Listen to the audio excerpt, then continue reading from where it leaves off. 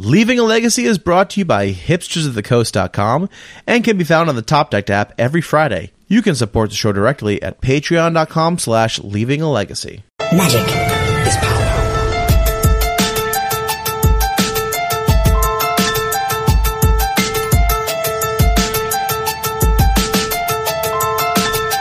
Friends make it better. Hello, everyone. Welcome to another episode of Leaving a Legacy. My name is Patrick. I'm your Legacy newbie. With me this week, as always, Mr. Jerry Me. What's up, Jerry?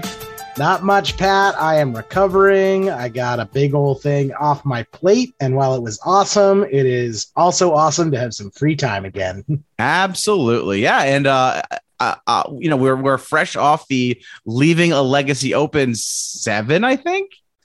I thought it was 8, maybe 7. I thought it was 7. It could have been 8. I thought it was 7, which is pretty awesome. That's pretty awesome. It is sweet. I'm glad we were able to sneak it in, especially with the way things are kind of looking. Yep. But event, what didn't go up without any hitches, but very few hitches. Most of the hitches were with the stream, which is, that's good. You want to tell that story real quick? Yeah, tell that story. Should we introduce our guest first? Then I can tell the story. I don't want to wait.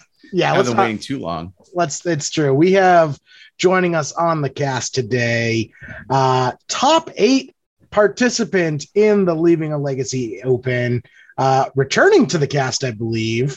Rood Hangen, how you doing, Rood? Hey, how's it going, guys? Pretty good. It's going well. Actually, it's my first time, I believe, being on the air. Is it the really? First time? Okay. I know we've talked about you a bunch because for our members who don't know, you were one of the pioneers of Stifle Knot. That is kind of your claim to fame. It is. Yeah, Dreadstill. Been playing that deck since about 2008. Oh, wow. One of the first people to play it, one of the first people to, get some serious, placements with the deck. So anyone who kind of knows Legacy history knows you as an innovative deck designer, and you definitely put those chops to use in the tournament. You top 8'd with mono black World Gorger Dragon. Yeah. Such a fun deck.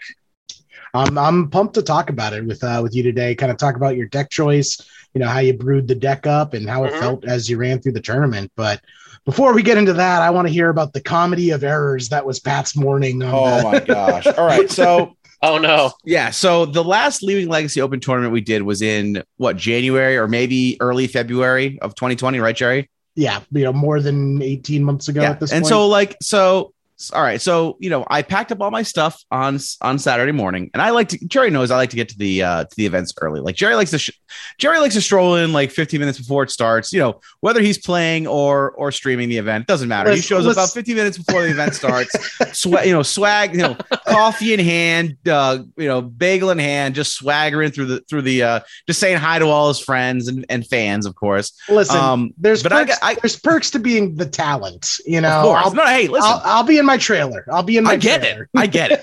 The best one was the Halloween dress up. That was really good. That was the best. Come on. So I like to get to the event about an hour beforehand because I got to bring my desktop and my monitors and the mics, all that stuff that has to get set up. I got to bring to the event. So I like to show up like an hour before. So I'm running like 10, 15, 20 minutes behind in the morning, just getting all my stuff together. Cause it's been a year and a half since I've had to bring all these things together and transport them. So I'm running a little bit late, but it's not a big deal. Like, and to add stress on top of this, friend of ours, Bob Wong, had asked to borrow a couple cards for my Delver deck. So I got to make sure I'm there on time, which should never be a problem because I'm always there before pretty much anyone else except the event staff.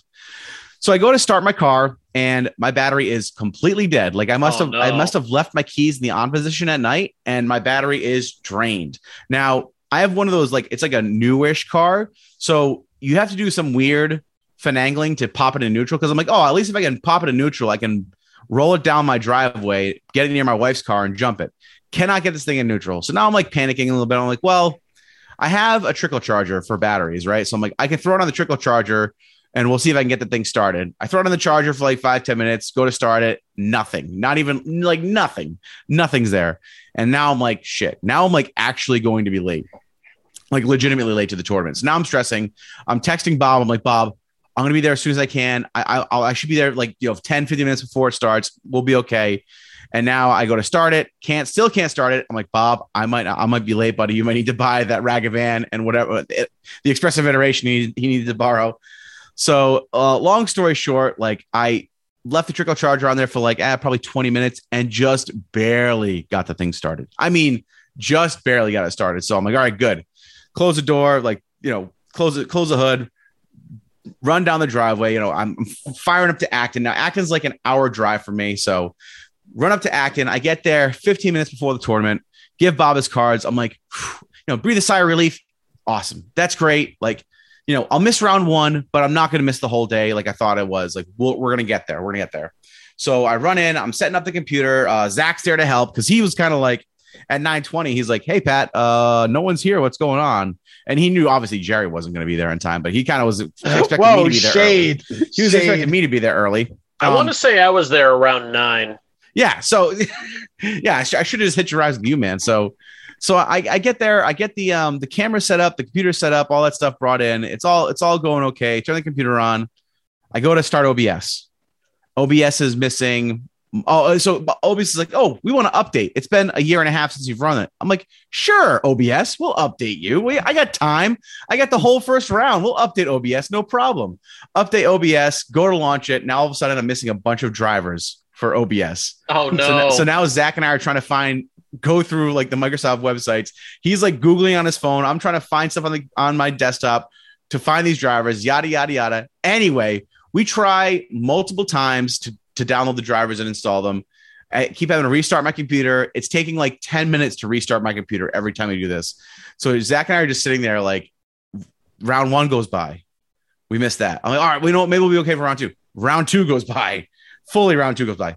All right, maybe we'll make it for round 3. Round 3 goes by, right? So now I'm like, getting stressed out. So and eventually Zach was like, you know what? Let's jettison OBS. We'll download Streamlabs OBS, and we'll just run it off that. And so that's what we ended up doing. So we ended up going live for round 4, caught the rest of the day, and the rest of the day went off pretty much cover drives without a hitch, which was great.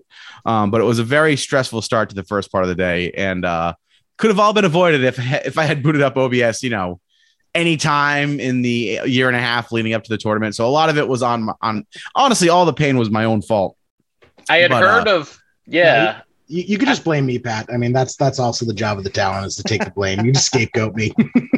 I had heard of the streaming issues you guys were having, but I had no idea it was related to driver issues. Yeah, it was very, driver. Yeah, it was very frustrating. But again, it's whatever. We were able to get it on, and we got to view, we got round 4 through 7 of the Swiss, and then obviously the 3 rounds in top 8. So that was great. We got a lot of great games on camera, which is awesome. I'm going to try to get those on YouTube this week. Hopefully by the time you're listening to this, they'll be uploaded. But you can also get them on Twitch right now. They're on the videos on demand on Twitch. So if you really want to watch it, you can watch it on Twitch. But if you want to wait for that sweet YouTube content, it should be up later this week, hopefully. So yeah, if you want to be reminded to download YouTube Premium every 5 minutes, you can watch the YouTube one.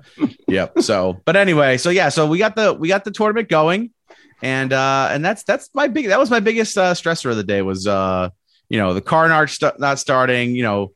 Don't have the cards for Bob now. Now I look like a total ass, and but anyway, we got there in the end. So shout out to Zach for keeping me calm and just doing everything he could to get it to work, and yeah, it worked. It went just fine. I think we'll stick with Streamlabs from now on. I'm glad it worked out for you, Pat. Me too.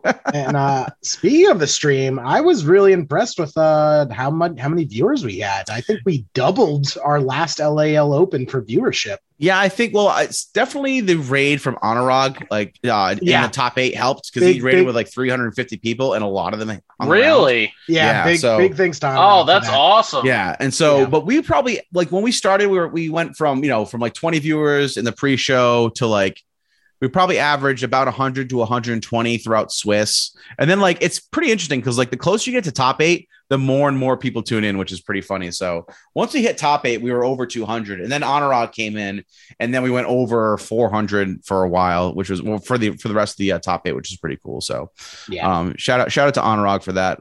Much appreciated. It was really fantastic. Yeah, big thanks to Anurag. Mm-hmm. And I hope people enjoyed some Lacey. I don't know how they liked our commentary because we always get a little loopy in top 8. You know, you and I do. Zach gets... is our rock. Zach is the rock of that room, man. I heard like I am out of my depth when it comes to nearly every deck. The only deck I can really speak with any gravitas on is Blue Red Delver. Even that is a stretch sometimes.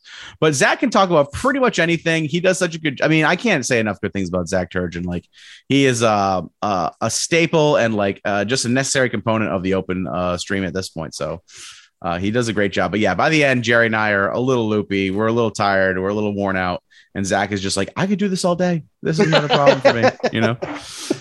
Yep. And big thanks to Zach also for doing the last week's episode with us and also being in the booth. Yeah. Making us look good. That's really Zach for you. Yeah. I mean, that's what he does.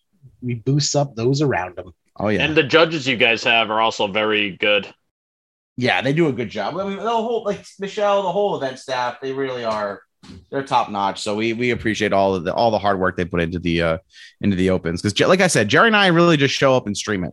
Yeah. Like everything else is done by the event staff. We don't do any of that stuff. So also what Michelle too always takes care of because we were actually 10 people short of hitting the next prize support increase, taking it from a 2K to a 3.5K. And Michelle was like, you know what? Whatever. We're boosting it to a 3.5K anyways. Mm-hmm. So that was really awesome. It was good. We ended up getting 97, though technically 96 participants because someone somehow managed to register for the event twice using two different Wizards accounts. I mean, that's something I would do if I thought I doubled my chances of doing well. I was told that's not how it works, but well, it was funny. He almost got paired up against himself because one of his seats was table 13 and then the other one was table 14.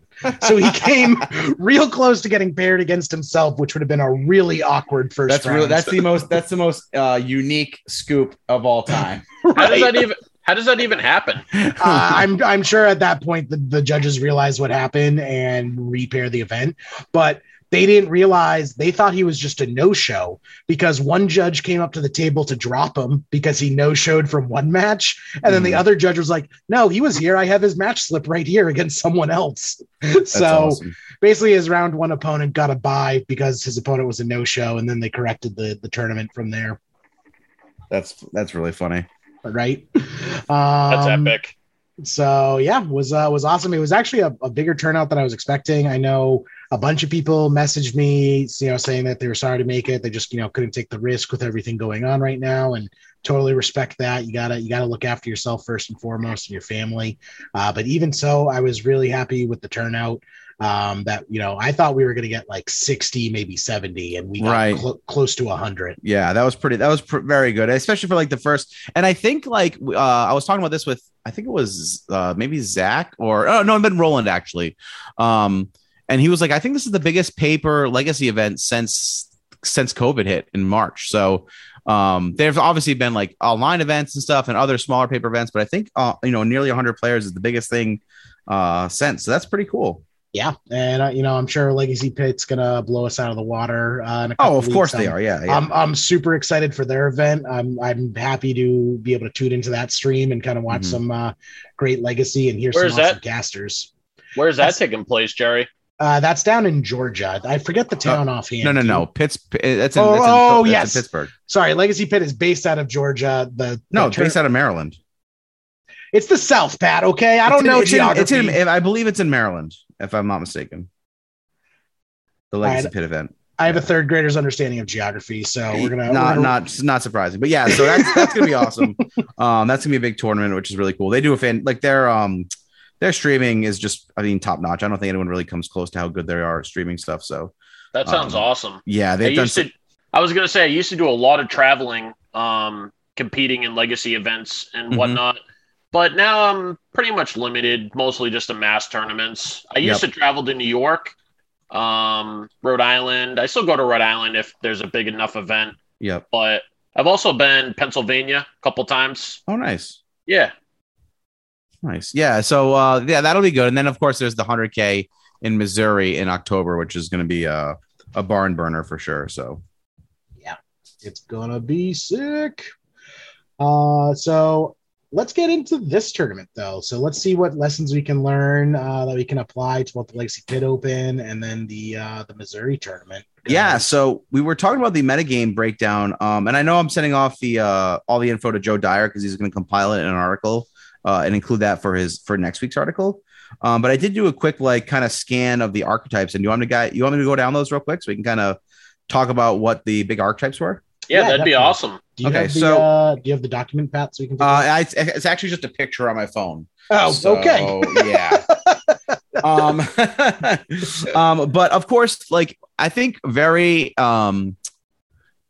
expectedly, or I think everyone knew that Blue Red Delver was going to be the runaway favorite deck of the day, and it was. It had 12 copies that registered for the event, along with 3 copies of Blue Red Delverless Delver. So basically, cutting Delvers for a few other things. Even some of the Blue Red Delver decks that cut down to 2 Delvers, which I think is wrong. And I think your conversation with Bob Wong, which we can talk about later, kind of touches on wrong in the sense that well, we'll get to it anyway. So I'm thinking about this whole tangent I want to go on, and I don't want to get into it because I don't want to derail this. So 12 Blue Red Delver decks. There were 6 of the second most played decks, which you guys both guessed in the pre-show, and I'm going to give you credit for that right now. You guys both guessed that was going to be Death and Taxes, and it was, which surprised me. So there were 6 copies of Death and Taxes. That's just, I feel that's a safe bet because Death and Taxes is one of the cheapest yet, as far as competitiveness to price point ratio, I think Death and Taxes takes the cake in that. Oh yeah, for sure. I don't think you can get a better bang for your buck if you want a competitive tier 1 legacy deck. So it's always going to be popular because of that. And we also saw some Death and Taxes lists make top 8s on some of the Magic Online tournaments. So I know it was on a lot of people's radar because of that.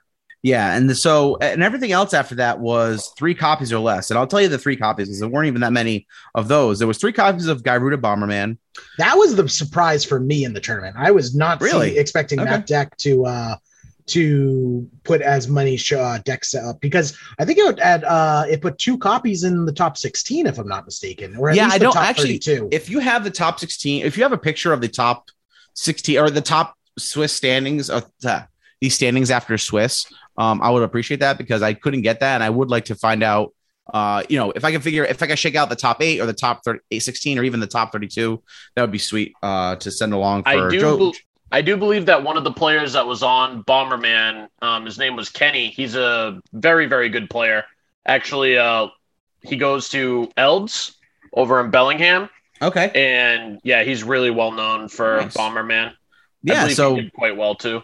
Yeah, so 3 copies of Bomberman. There were 3 copies of lands and a few different iterations of lands. They weren't all the same 60, but 3 copies of lands, 3 copies of Bant Control, and then 3 copies of Elves. And everything else was 2 or less copies. And there were Jerry, I'm going to let you talk for a minute, and I'm going to count up how many different archetypes were represented in this 96-person tournament. Yeah, definitely. So I am really impressed with the turnout. My just kind of quick takeaway for me, as different from the online meta, is I felt that there was way more combo than I was expecting. How do you feel about that, Rood? Okay. Because I know being Rood, you were playing a combo deck. What was your thought behind deciding to sleeve up an all-in combo deck in this current meta is just so heavy with Blue Red Delvers? You want my honest opinion? Is that yes. I actually thought going into it there was going to be a lot of combo, so I was just trying to play a faster combo deck than my opponent would be on. Oh, interesting. Okay, nice. Yep. And how come? Just because what you were seeing in the meta, or? Oh yeah. Okay. Absolutely. I've been seeing a lot of combo lately, and one thing I will note is that in combo mirror matches, a lot of the time it'll come down to whichever combo deck is faster. Yeah, and I gotta say too, you've also been playing some more paper locals, right? You go to ELD games a lot and play in their weekly legacy. Correct. I go there about once a week. Sometimes I'll go twice a week, depending on my work schedule. But I do a lot of local testing there. That's just awesome. And I mean, you probably have a great pulse on the local meta because of that, because that was a real differentiator we saw in the Leaving a Legacy meta compared to, the Magic Online meta, which is basically what, all we've really had to go with as far as events go. So that's nice to see kind of that difference between there, and how if you show up to your LGS, you can get a scoop on the meta and, do pretty well in the tournament because of it. Yeah, I've seen a lot of combo for sure. Worth noting, there were 51 archetypes, 51 distinct archetypes in this event. Wow. That's a lot, right? That's a lot. That's a lot. I think that is more archetypes than anything we've seen. Because I always write it out on the same kind of notebook paper. And this was 2 full columns from top to bottom. And I don't think I've ever had that many archetypes in a single event. And as far as combo goes, like there was a world, obviously the World Gorger combo. There was 3 copies of Gyruda. Can we call Hogak a combo deck? Because there was 2 copies of that. Definitely. So Epic Gamble there was 1 copy of that, 2 copies of Ant, 3 copies of Epic Storm, 3 copies of Black Red Reanimator. I'm not even going to Sneak and Show at this point, but let's see what else was there. I'm looking down the list right now. 2 copies of Doomsday. Ooh. A copy of Cephalid Breakfast, which we had on camera. Let's see. Black Green Food Chain. There was a copy of that. There was a copy of Green Black Turbo Depths. I mean, there was also Bug-A-Lurin I saw in the room. Yep. There was a Bant Food Chain deck. Did I miss Bug-A-Lurin? Yeah. So there was a did I say Black Green Food Chain? Yeah. So there was a lot of combo in here, and it wasn't all like Storm combo. It was, and that's not even including like the copy of Sneak and Show that we saw. There was 3 copies of Blue Green Omni Show. I mean, there was a copy of Omni Sneak with like the Wish package. So there was a lot of combo in the room is what I'm trying to say. What I also noticed is comparatively to other combo heavy metas, I feel there was a much more presence of creature based combo deck. Things like Allurin, Food Chain, Gyruda, Bomberman, and fewer copies of the more spell based combo like Storm and Ant and right. Definitely. That it just feels like the combo meta is coming back. We are clearly we're seeing a ton of combo make a resurgence in the meta, but it's combo that has a plan B. Right. I will say, out of all my matches, and I played all 7 matches during the tournament, I think I only faced combo outside of the top 8 one time during the Swiss, which was weird because it was just full of combo. You know what I mean? Don't you love it when you make a prediction about the meta and you make your deck choice based on that, and then it turns out your prediction is right, but then your pairings you don't get slapped down anyway, and you just get paired with something completely different just because. Yeah, it was weird for sure. So what did you run into over the course of the day? All right, so round 1, believe it or not, are you guys familiar with, I believe his name's Kyle Morin? Oh yeah, he's one of the Woolgorger guys. Yes. I actually got paired against him. Yep. Not on World Gorger, I'm going to note. He was not on World Gorger. I was very sad, but he was on Snow Control, I believe. Right. So right. Yeah, I got paired against him round 1. It was a good 2 games. Close, competitive. And then after that, I got paired against, I believe, Death and Taxes. Mm-hmm. The other matches that I had of note were Eldrazi. I actually got paired against an Eldrazi player. Okay. Stompy. Okay. Yep. There was one of those in the room. I believe that was Curtis. Curtis was on Eldrazi Stompy. I saw him stomping on the Bug-A-Lurin player. Oh, he was on. So I believe Curtis was on like a Eldrazi post. Yes, he was on Eldrazi post. Yes. Yeah. Oh, there was actually a Eldrazi aggro deck as well, with like chalices and like ancient tombs and City of Traders. Gotcha. Yep. I got paired against the aggro version. Okay. Yep. The other the other 4 matches I had 2 blue-red Delvers I got paired against. A show and tell. I'm not sure which variant of show and tell it was. And then the other matchup was Hogak. Okay. And then in the top 8, I ended up losing to one of the 3 Bomberman players. Right. Yeah.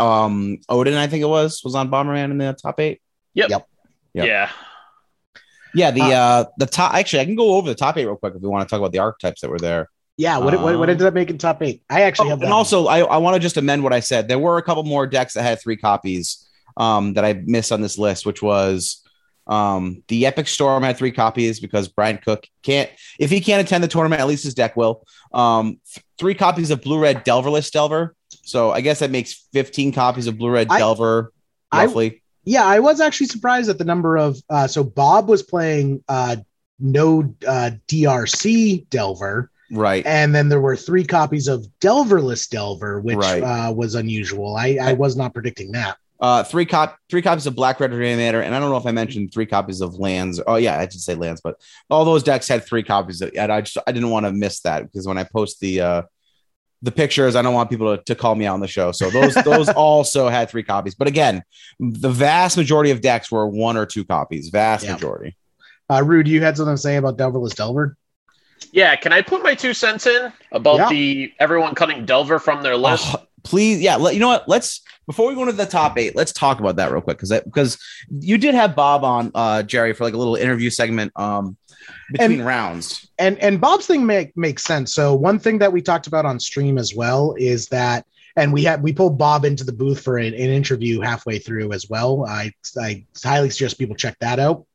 But Bob was really saying that the Delver decks are becoming so inbred to beat the mirror that they're just doing some crazy stuff like running steam vents, right? So that they can go DRC and hold days up. Yep. And Bob's like, this is crazy. You know what? I'm just not even going to run DRC so that I don't have to run these steam vents in my deck. And we saw on camera steam vents doing a lot of damage. A lot of people lost life because of steam vents, and it definitely mattered in a couple matches. Yep. I just want to add too, and I think Elijah probably, like you had said, was preparing so much for Delver decks for the day.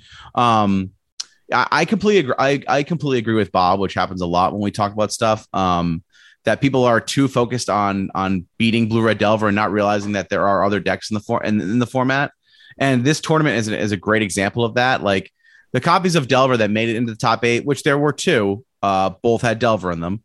Considering they made up more than 10% of the overall tournament too. Correct. Oh yeah, way more than 10%. Yeah, especially if you include the Delverless Delver in the blue red archetypes. Yeah, we're at like 15% of the room on something like that. Yeah, so considering that those are the ones that made it into the top 8, and also the fairly high concentration of combo decks in the room, like. I don't want to be cutting my Delver of Secrets versus combo decks. Like I don't want to be, you know what I mean? Like I want to have a very reliable turn 1 clock to slam on the board. And like Darcy is good. We saw it all day, right, Jerry? Like Darcy was good, but like it's not a reliable turn 1 threat, especially against these combo decks, because you're going to want to be, you end up holding, I feel like a lot of your counter spells for their money cards. You end up holding a lot of your like brainstorms and ponders for later in the game when you really need to figure out, when you really need to find your answer or your permission for their cards later in the game. So I don't think you end up filling your graveyard as aggressively against combo decks like you do against any other a mid range or an aggro deck. So Darcy I think loses a lot in that matchup significantly. Can I also just say that I appreciate Delver a lot more than Darcy as a caster, because trying to figure out if Darcy had delirium on stream was very difficult through the day. Yeah. And we, like if I could go back and change one thing about the tournament, it would be to make a delirium counter and have a die. Use it, because we were like, wait, how is this? Wait, what's this map? Oh, it's happened more than once where I'm like, oh, is that Is that a land or oh no, that's like an altered brainstorm or whatever. It's hard to tell. Like I will say that like the filtering effect of Dragon's Rage Channeler is massive. Like that's a huge bump for the deck. But I do think that like people are getting they can't see the forest for the trees. Basically, they're too focused on beating Delver decks in the mirror when, and they're just horribly maiming my favorite legacy deck. Cutting the namesake out of the deck is just completely unforgivable to me. So plus Delver has the decency of flipping over when it's transformed. Exactly. Yeah. Dragon's Rage Chandler does jack shit. As a blue-red Dreadstone player, as you guys know, I always have been on 4 Delver in that deck. Mm-hmm. And I was talking to my friend Eli about this. There's no way I had ever cut that card from the list, no matter what. I just think it's too efficient as a turn 1 threat. It flips pretty much, not guaranteed, but if you have Brainstorm or something like that, it comes online turn 2 as a 3/2 flyer, really fast. I think it pressures opponents a lot faster than DRC, but DRC is better in games that get kind of like a grind fest. Right. You know what I mean? Right. You just let you see so many extra cards. But you don't, I mean, in my experience, I don't really want my combo matchups to become a grind fest because I feel like I lose those pretty often. And that might just speak to me as a player more than anything else. Like maybe I'm just not that good of a Delver pilot versus combo or just in general. But I do feel like if I'm playing against a combo player, like it's going to be, I want to slam a threat early. I want to keep up as much permission as I can. And I want to attack early and often and put pressure on their life total. And that's where I found my success with Delver decks versus combo. So I don't really want a card like Dragon's Rage Channeler that's going to draw. That's its biggest strength is in turns like 5 and 6. You know what I mean? Like once it definitely has Delirium. It's filtering cards for you. Like by turns 5 and 6, like I can automatically bin lands. I never have to even think about it. Like I don't need them. But like, early in the turns, I'm like, oh, I guess I have to keep this land on top. You know what I mean? Like that doesn't feel that great. So yeah, man, I just hope people realize that like paper Magic is not Magic Online. And like I actually saw Rodrigo Tagores today say like, oh, if you want to be the best in Legacy or Modern, you have to play a lot of Magic Online. And I think I don't know why he said that because that's been known for a very long time. That's nothing new. Like that, like you can get like a high quality opponent. You can get exact rules, like there's no rules fuckery going on there. And like you can get a ton of matches in on Magic Online. That's nothing. I don't even know why he said it because there's nothing new with that. However, like when you look at the metagame, like I think Rood said it earlier, like you need to know what's there locally, right? Like locally, we had 56 archetypes. If you go into a challenge, are there 56 archetypes? Fucking absolutely not. Probably absolutely like not. 6 or 7. Exactly. There's not all these 1s and 2s, and it's wild. Like so. Another thing too for Magic Online is you need to play paper Magic to get used to paper mechanics. I was talking to my buddy Josh who was playing in the tournament, and he said, "Man, it's brutal. I'm super rusty on these interactions because he just said it like because Magic Online does it for me." Yeah. Right. Yeah. So that's a good point too, Jerry. Yeah. So it's just like you need to practice paper as well as Magic Online because otherwise you're going to fall into a rut. Unless you're a player who plays 100% of Magic Online and is never going to play a paper match ever, then you do you enjoy your world. All the power to you. You get Legacy where you can get it. As someone who's played a lot of both, as you guys know, I used to grind a lot of MTGO, and I've played a lot of paper Legacy tournaments as well. Totally different. I can't even really compare. I think MTGO and real life paper tournaments are just almost a completely different game. Yeah. To me, yeah. Honestly, they're so much different, Yes, I agree. And that's one of the reasons why, like, I don't love, I can't really bring myself to play Magic Online. The iteration I like of Magic is paper Magic. And so, and so I hear you. And like, I just want people to realize that like when they're going out to these big paper events in September and October, like do not bring Delverless Delver. I don't believe in that deck. I'm on your side, Pat. I know it's an unpopular decision right now. Is it safe to say Delver's being slept on right now?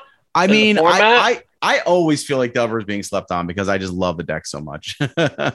People are underselling it. I have people coming up to me now telling me, "Oh, Delver's unplayable." Blah blah. I'm just like, Delverless Delver's unplayable, but can I just say I'm just sitting back here listening to the deck that put up 15% of the meta, and you guys are here saying, yeah, it's being slept on. It's being slept on.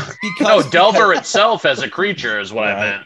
Oh, yeah. I mean, yeah, people want to play with their shiny new toys, but you got to go back to old reliable. Yep, exactly. Let's take a look at the rest of this top 8 though before we go off on any more tangents. So we got Roland Chang running Blue Red Delver, Zach Grant running Blue Red Delver. Yep. Zachary Derpentingy, I hope I'm saying that right.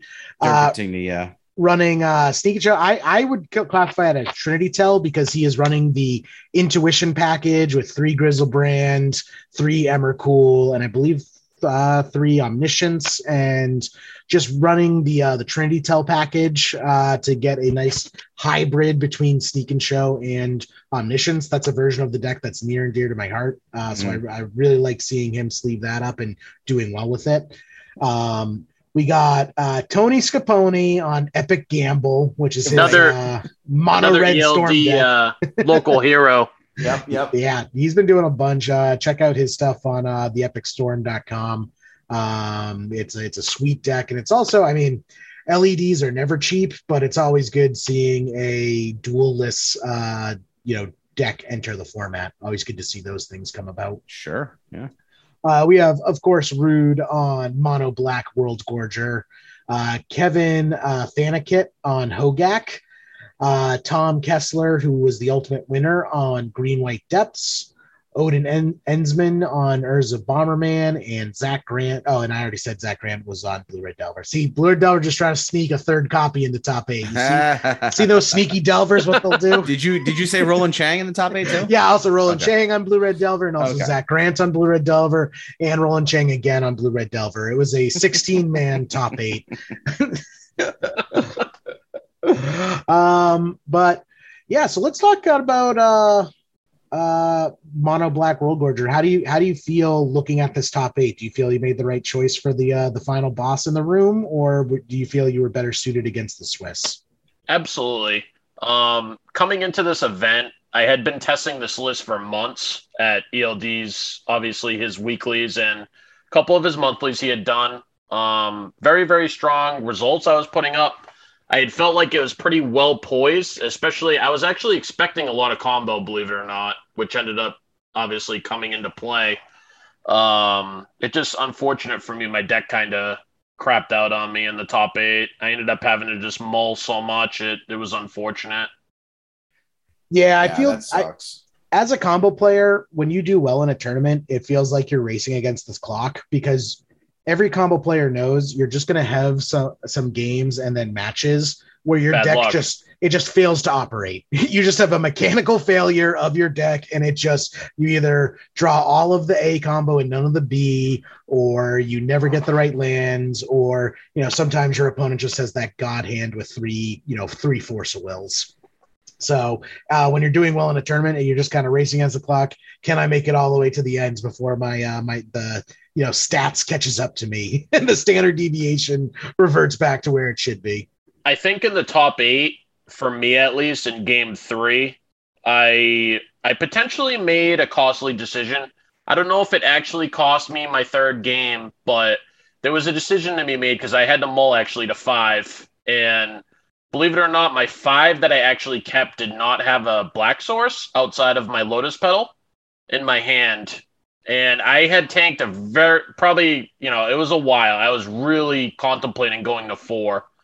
And I ended up ultimately keeping and hoping I would draw a black source because I had a way to pitch my Grizzlebrand from hand and then bring it back.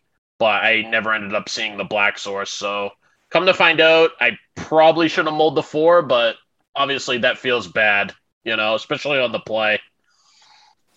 Yeah, especially as a card-hungry combo deck like Reanimator. So let's talk about kind of the deck itself. Obviously, Mono Black World Gorger is a Reanimator deck at heart. Oh, yeah. But how is it different? Because also I got to say, this might also be a nice deck for someone to get entry level into combo and legacy because I believe the price tag isn't too high on it too, right? Yeah, I would say the whole deck. I haven't priced it out recently, probably in the last few months, but I know for sure you could probably buy the whole deck for under maybe 500 total. That's awesome.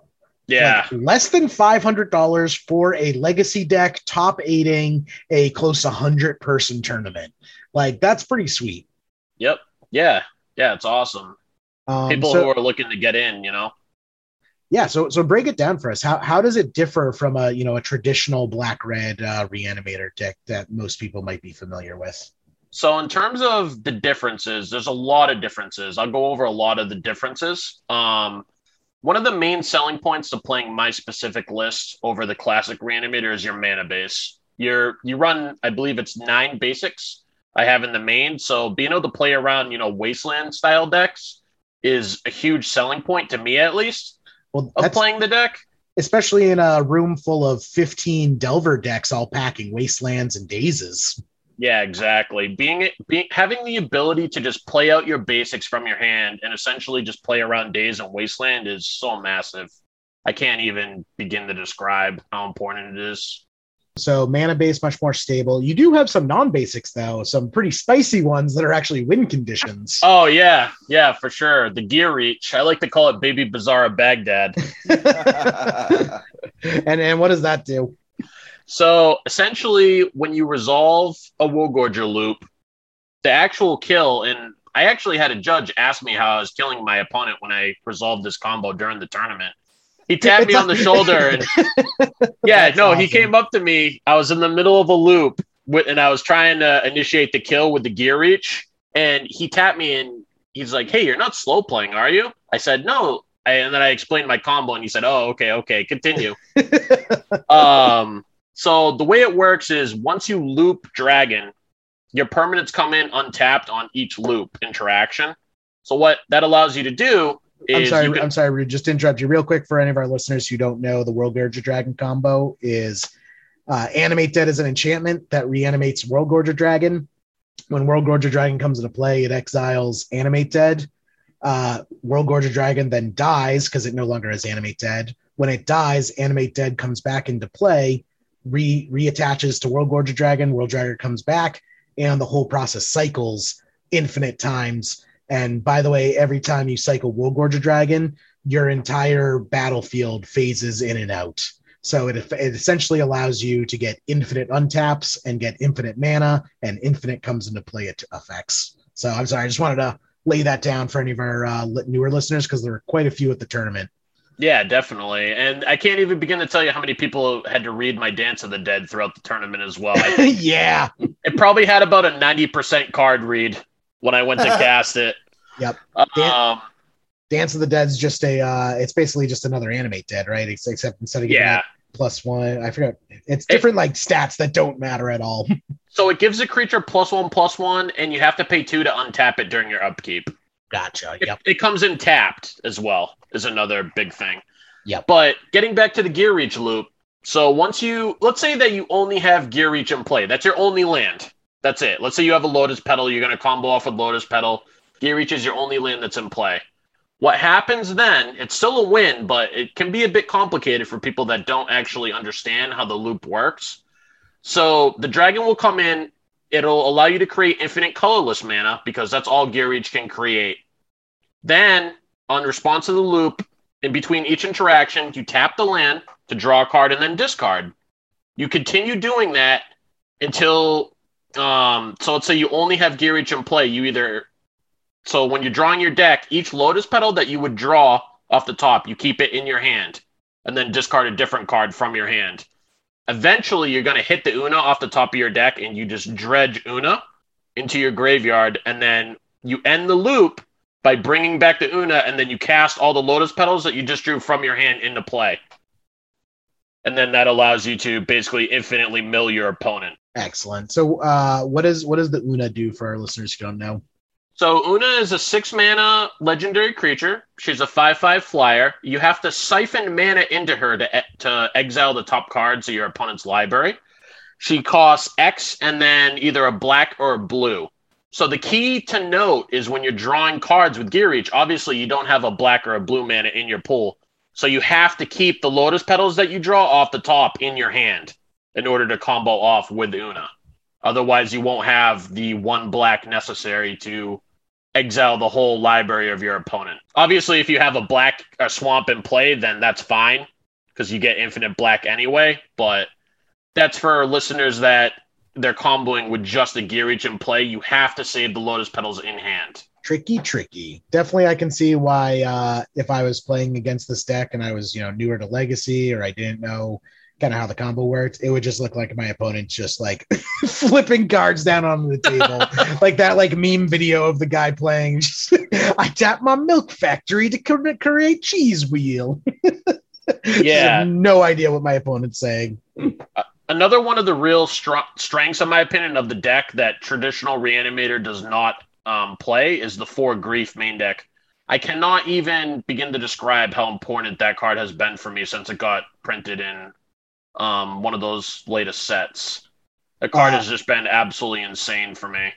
Grief has been a huge upgrade for the deck. Would you feel that that's a big reason why you did well during the tournament? I would say 100%. That card has given the deck such a boost. It's immense. Not only is it another unmask effect that you get in your deck as another 4 of, but it also just turns all your reanimation spells into live targets. Yeah, because it can bring itself back. I played against an opponent and they they griefed me, reanimated griefed me again, and then just beat me down with the grief. I was like, this is brutal. Yeah, yep. And I've actually won matches like that where I'll grief an opponent and then reanimate grief and then grief them again. And then combine that with another unmask effect or something like that. That's 3 to 4 discard spells you have to deal with. It's brutal. Especially if opponents mold. And I can definitely see why that makes your combo deck so much better against other combo decks, because sometimes you can just turn into a Delver deck with with discards. Like most combo decks cannot survive, 4 discard effects back to back to back, coupled with a 3-2 beating them in the face. Correct. One thing I will note too, and keep in mind, guys, I don't know if I actually told you guys this, but about 2014, I've been playing Reanimator, believe it or not, since 2014, but the original version I played was Classic Reanimator. Albeit a little bit different than the versions that are played today, but it was the Dark Ritual-based, just normal Reanimator. I had played Gristlebrand alongside Sire of Insanity, if you guys remember that card. Oh, yeah. Mm-hmm. Those were the main win conditions. When Wargorger actually got unbanned, and it was either, I believe, 2015, and I had come back into playing Reanimator again, I had decided I really liked Wargorger. I used to play it actually in Vintage many, many years ago. And I made it a point that I really just wanted to use this creature to try to end games because I know how efficient the creature was at ending games. But that was one of the main selling points for me is a lot of people probably aren't even aware that Wargorger was banned in Legacy for the longest time. Up until only 5 or 6 years ago, it didn't just get unbanned. Yeah, I remember that was a huge celebration when that got unbanned. Mm-hmm. I was one of them. But about 2018 is when I first originally developed the Wargorger variant of the Black Reanimator list, and I've been playing it basically since then. Awesome. Now, if you're not Wargorger comboing, what are your other reanimation targets? Obviously Big Daddy Grizzlebrand's make an appearance. But so Gristlebrand is going to always be pretty much always option 1. I would say even for regular Reanimator as well, Gristlebrand is always option 1. That doesn't change even with my list. I would say Gristlebrand is always your go-to option. Just the card's insane. I mean, draw 14. You know what I mean? Yeah. Wargorger, the one thing I really like about Wargorger is when you draw those 14 cards off your Gristlebrand, you can essentially kill your opponent multiple different ways with Wargorger. Mm-hmm. Which is really nice to have. Traditional Reanimator is not going to have access to a line as that. Yeah, real quick, I just want to say, I feel that's a big differentiator between you and normal Reanimator. Is my biggest hang up with normal Reanimator is you combo off, put all your creatures into play, and then you have to say go.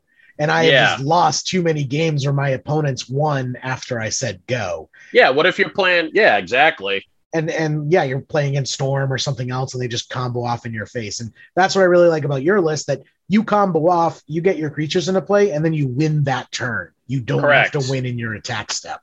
That's a huge selling point to the deck, in my opinion, is having the ability to just go, hey, bring back my Gristlebrand off an animate dead, draw 14, kill you. That's a huge selling point to the deck, in my opinion, for sure, Jerry. One thing I will note is Chancellor of the Annex is a very, very powerful Magic card. I do like that card and think it's definitely warrants being played. However, one thing I will note is it does feel not like the best reanimation target. I like its pregame effect, but I'm not a huge fan of the actual creature itself, bringing it back. I feel with Chancellor, the second one is always better than the first. Like the first one you get in play and it's like, okay, I can slow him down and I have a beater, but you know, I'm not out of the woods yet. When you get that second Chancellor down, you're like, all right, I got 2 Thalias in play. Basically, I'm feeling pretty good. Yeah. One thing I will note too is the Rotting Registors that I was sideboarding 4 Rotting Registors in the board, and being able to play around Leyline Hate with them has been excellent. I let my opponent board in their ley lines. If they're on the draw, they have to mull aggressively for it, and then you just go Dark Ritual 7/6 go, and they're just sitting there like, whoa, what? They have 3 or 4 cards in hand with a Leyline of the Void in play, and you're just sitting there with a 7/6 on turn 1, and now you're throwing Unmask and Grief at them on top of that. And so kind of once again what we were talking about before, the combo decks that are doing the best in the meta right now are the ones that can just be a plan B creature deck. Yep. Yeah, exactly. Having that plan B, in my opinion, is really, really huge. At least it's been for me. Awesome. Well, yeah. Any kind of changes you think you want to make to the deck, or just any upgrades coming down the line? Yeah, the Massacre in the sideboard, even though it's there for taxes, I don't think it's necessary. I want to cut it, and I want to try this creature. I don't know how good it may or may not be, but I'm really hype on it. I don't know if you guys have heard of him before. His name's Villas. He's from M20. I don't think I'm familiar with him. Villas. So I looked this up, and I might be wrong, but I'm pretty sure this is 100% how the interaction works. So he's an 8-mana 8/8. Oh yeah, I did see this guy. Yep. Sorry, go ahead. Yeah, when you lose life, you draw that many cards. That's his static effect, and then his secondary effect is you can pay a black mana to give a creature a -1, and then you also lose 2 life off that ability. When I was looking at the card, I didn't really at first think it was very playable. Yeah, it feels like a win more. It's like if you're already drawing cards with Griselbrand, aren't you already winning? Yeah, so here's the thing though. If you board it in, it can actually act as Griselbrand number 5 post board. The reason for that being, if you reanimate Villas, apparently the way that the reanimate layering works with Villas, the Villas is actually in play when you lose the life. Oh, so it shit. it actually allows you to just draw 8 cards off for reanimate. Yeah. Oh, that's spicy then. Yeah. I can see that being pretty good. So it draws the 8 cards from itself being reanimated. That is correct. Much better then. Yeah, this and I trip. This does says 8/8 draws 8 when you when it comes into play. Yeah, exactly. Yep. So essentially, he can act as Griselbrand number 5. I will say to all the listeners right now that if you do decide to sleeve up my list, cut the Massacre and put Villas in that slot, because that's what I'm going to end up doing. Yeah, that'd be awesome. I kind of want to sleeve this up on Magic Online now and see if that interaction works, because that is insane. Yeah, I looked it up 3 times. I'm pretty sure that's how the interaction works. You do lose the life when the creature is actually in play. So you do get to draw the cards off of it. All right. Which is really nice, yeah. One thing I will note, by the way, guys, the amount of laughter I get when I play the Piranha Marsh on turn 1 and then pass is pretty high. I get people actually laughing. Oh, yeah, that's awesome. And Piranha Marsh is the land that pings your opponent when it comes into play. Yeah. People look at me like I'm crazy when I play it and then pass. They're just like, what is going on? I don't know what's going on. Then you have that one experienced player sitting next to him, just look over and just like their eyes go big. They're like, oh, you're in danger. Yep. Yeah, exactly. That's awesome. One thing to note too, and I don't know. I don't know what it is, but the list has been really, really strong against snow. Believe it or not, just pure control, like blue, green, white decks like that. The deck has been really, really solid. And I don't know if that's because their main interaction for graveyard is mostly just endurance, which you can strip from their hand, or what. But the matchup has felt really, really good in testing. Mm-hmm. Whereas traditional Reanimator, I can't imagine them having a very solid matchup against that kind of deck. Awesome. So that's cool. Well, I'm going to try that Villas out. Now, how are you feeling about kind of other decks in the format? What would you say is the tier 1 deck that people should be watching out for? Is it still going to be Blue Red Delver, or if so, let's choose what your second best choice for the format is. So here's the thing. I think Blue Red Delver. Are you guys familiar with Arcan? Yes. Yep. I call it the Arcan deck, the deck he polarized, which is the 3-color Saga deck. Mm-hmm. I believe that is actually probably the second best deck in the format currently, behind Really? the Blue Red Delver deck. Yeah. Okay. Yeah, the amount of results that decks put up, especially online, is just insane. I would say Blue Red Delver, the Arcan deck, and then just really fast combo decks are always going to be, really good. But I think those two decks are probably the two best decks in the format right now, for sure. And I think Ragavan's a big reason for that. I think that card is just so good. Awesome. Well, anything else you kind of wanted to mention before we start to wrap things up? For anyone looking to play the Dragon deck, I will let you guys all know there are, it can be a bit complicated at first, but once you learn a lot of the combo strings or the combo lines, it can be a lot easier. But especially online, I will let you guys know that MTGO, as Jerry and Pat, you guys probably already know this, MTGO does make you play out the combo. So it can take quite a bit of time just to play the combo strings, I feel this is why I don't play this on Magic Online, because I am such a slow player on Magic Online. Also, pre-apologies to all of my opponents that I play against when I sleeve this deck up. Yeah, and I wanted to send a huge thanks to all my teammates, my friend Eli, my friend John, my friend Rob. They've all been real huge factors for me in terms of testing, and I can't explain enough how much that's helped me as a Magic player. That's awesome. Friends make it better. Hell yeah. Should we get into some scoops and poops on that note? Yeah, Jerry, who do you want to scoop in the top 8 this week? I got to scoop in every single person who came out and made the Leaving Legacy Open so awesome. Also got to scoop in Michelle and all the staff at Gaming, etc. They're the real MVPs, the judge team. Just everyone. It was an awesome day, and I'm happy we did it, and we got to see so many people, because it's been more than a year since we saw a lot of these friends. Right. Yep. Absolutely. Yeah. How about you, Rood? Who do you want to scoop in the top 8 this week? I scoop in you guys. Honestly, you guys did great. You guys kill it on commentary circle too, and not giving up on your computer breaking down like that, man. That's an instant scoop in the top 8 for me. I wanted to bring the content, Oh, yeah. I wanted to bring the stream. I'm gonna scoop in Pat for doing infinitely more work than I did. Pat, I'm scooping you in too, so that's a double top 8 for you, my friend. Oh boy. Oh, I registered twice for the tournament. That's 4 top 8s. Now, Also, you're playing Blue Red Delver, so that's good for another times 2. So you're. Oh, absolutely. Yeah. You're just the entire. I think I'm just the top 8 now. That's great. Are you guys going to be making it to the ELD Legacy Open? I believe it's next weekend. Is that on a Saturday? It is. I might be able to do that, actually. That'd be pretty cool. I was going to, and then my girlfriend told me, no, we're going to a wedding. So apparently I have to do that instead.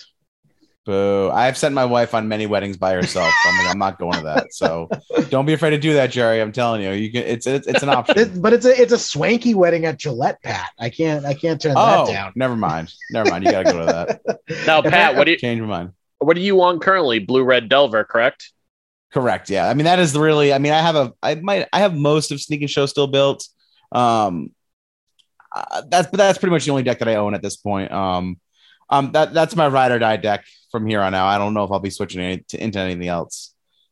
I just like the deck too much, and I don't want to overcommit to any more legacy stuff. You know what I mean? I try to keep my collection as small as possible. So Yeah, no, that's a great deck. I think it's a great deck choice. Is your build on 4 Delver or are you on Yeah. Delverless? Oh yeah. I'm very much on the traditional like traditional in the sense of like 4 Delver, 4 Ragavan, 4 Darcy, 3 Murktide Regent, and the rest of the package. Oh, So, awesome. Hey, if you don't mind me asking, are you on the Court of Cunning idea that a lot of lists are on in the sideboard right now? So I bought some, but I haven't played the card yet, so I'm not sure where I land on that, to be honest with you. I think it's definitely something to consider. I do think against the snow decks and lands, especially, that card could be very, very huge for you if you do end up going on Saturday. Yes, yeah. I guess like it's what are you going to see in the field, right? Mm-hmm. So it's kind of like, oh, do I want to dedicate a spot to that? Do I want to dedicate to my storm matchups? But like I said, I did pick up a couple from Eric down at ELD, and it's probably my sideboard right now, honestly. Yeah, that card's awesome for sure. Yep, nice. I'm gonna scoop in Zach. That's my scoop in the top 8 this week. Zach, as always, coming through in the clutch. Thank you for helping us out with the stream and stuff. And it's a joy to have him on the stream, Jerry. He makes it work. You know, he's the try to our pod. You know what I mean? Exactly. Awesome. All right. Well, Rood, thanks for coming on this week, man. It was great to have you. Great to talk to you. Absolutely. I'll look forward to seeing you at Time Vault. If not this weekend, then hopefully in the future. I'm trying to during the fall, I'm pretty packed with between classes and football practices for my kids. Yeah, because I coach. But once that gets tidied up, I'll definitely be over there Wednesdays and Friday nights for Legacy. I'm pretty stoked for that. Yeah, awesome, Jerry. I hope to see you soon as well. I know I won't see you on Saturday. I myself actually have to work. I'm trying to switch a schedule to actually try to make it out to the Saturday tourney. Oh, nice. But right now, it's looking pretty grim. But I'm gonna do my best to try to make it if I can. Would you run back World Gorger again? Oh yeah. Well, believe it or not, guys, I'm mostly on Dragon right now for the foreseeable future because I'm still in the process of getting my Dreadstill deck rebuilt. I actually don't have it built right now, so. Oh. Yeah. Yep. Yeah, I'm still in the process of rebuilding it, but once I get that built, I'm gonna try to mix it up. So. Nice. Got to hit it with the 1-2. Yep. Exactly. Awesome. Well, thanks again for coming on, Rood. Really appreciate it. Thank you, everyone, for tuning in to the Open and everyone who came out to the Open. Thank you so much. We hope you guys enjoyed it. We hope that people had fun, and yeah, we hope to do one again sometime in the future. Sweet. Awesome. All right, guys. All right, thanks, everyone. Thanks for hanging out. We'll catch you all next week. Later. Bye.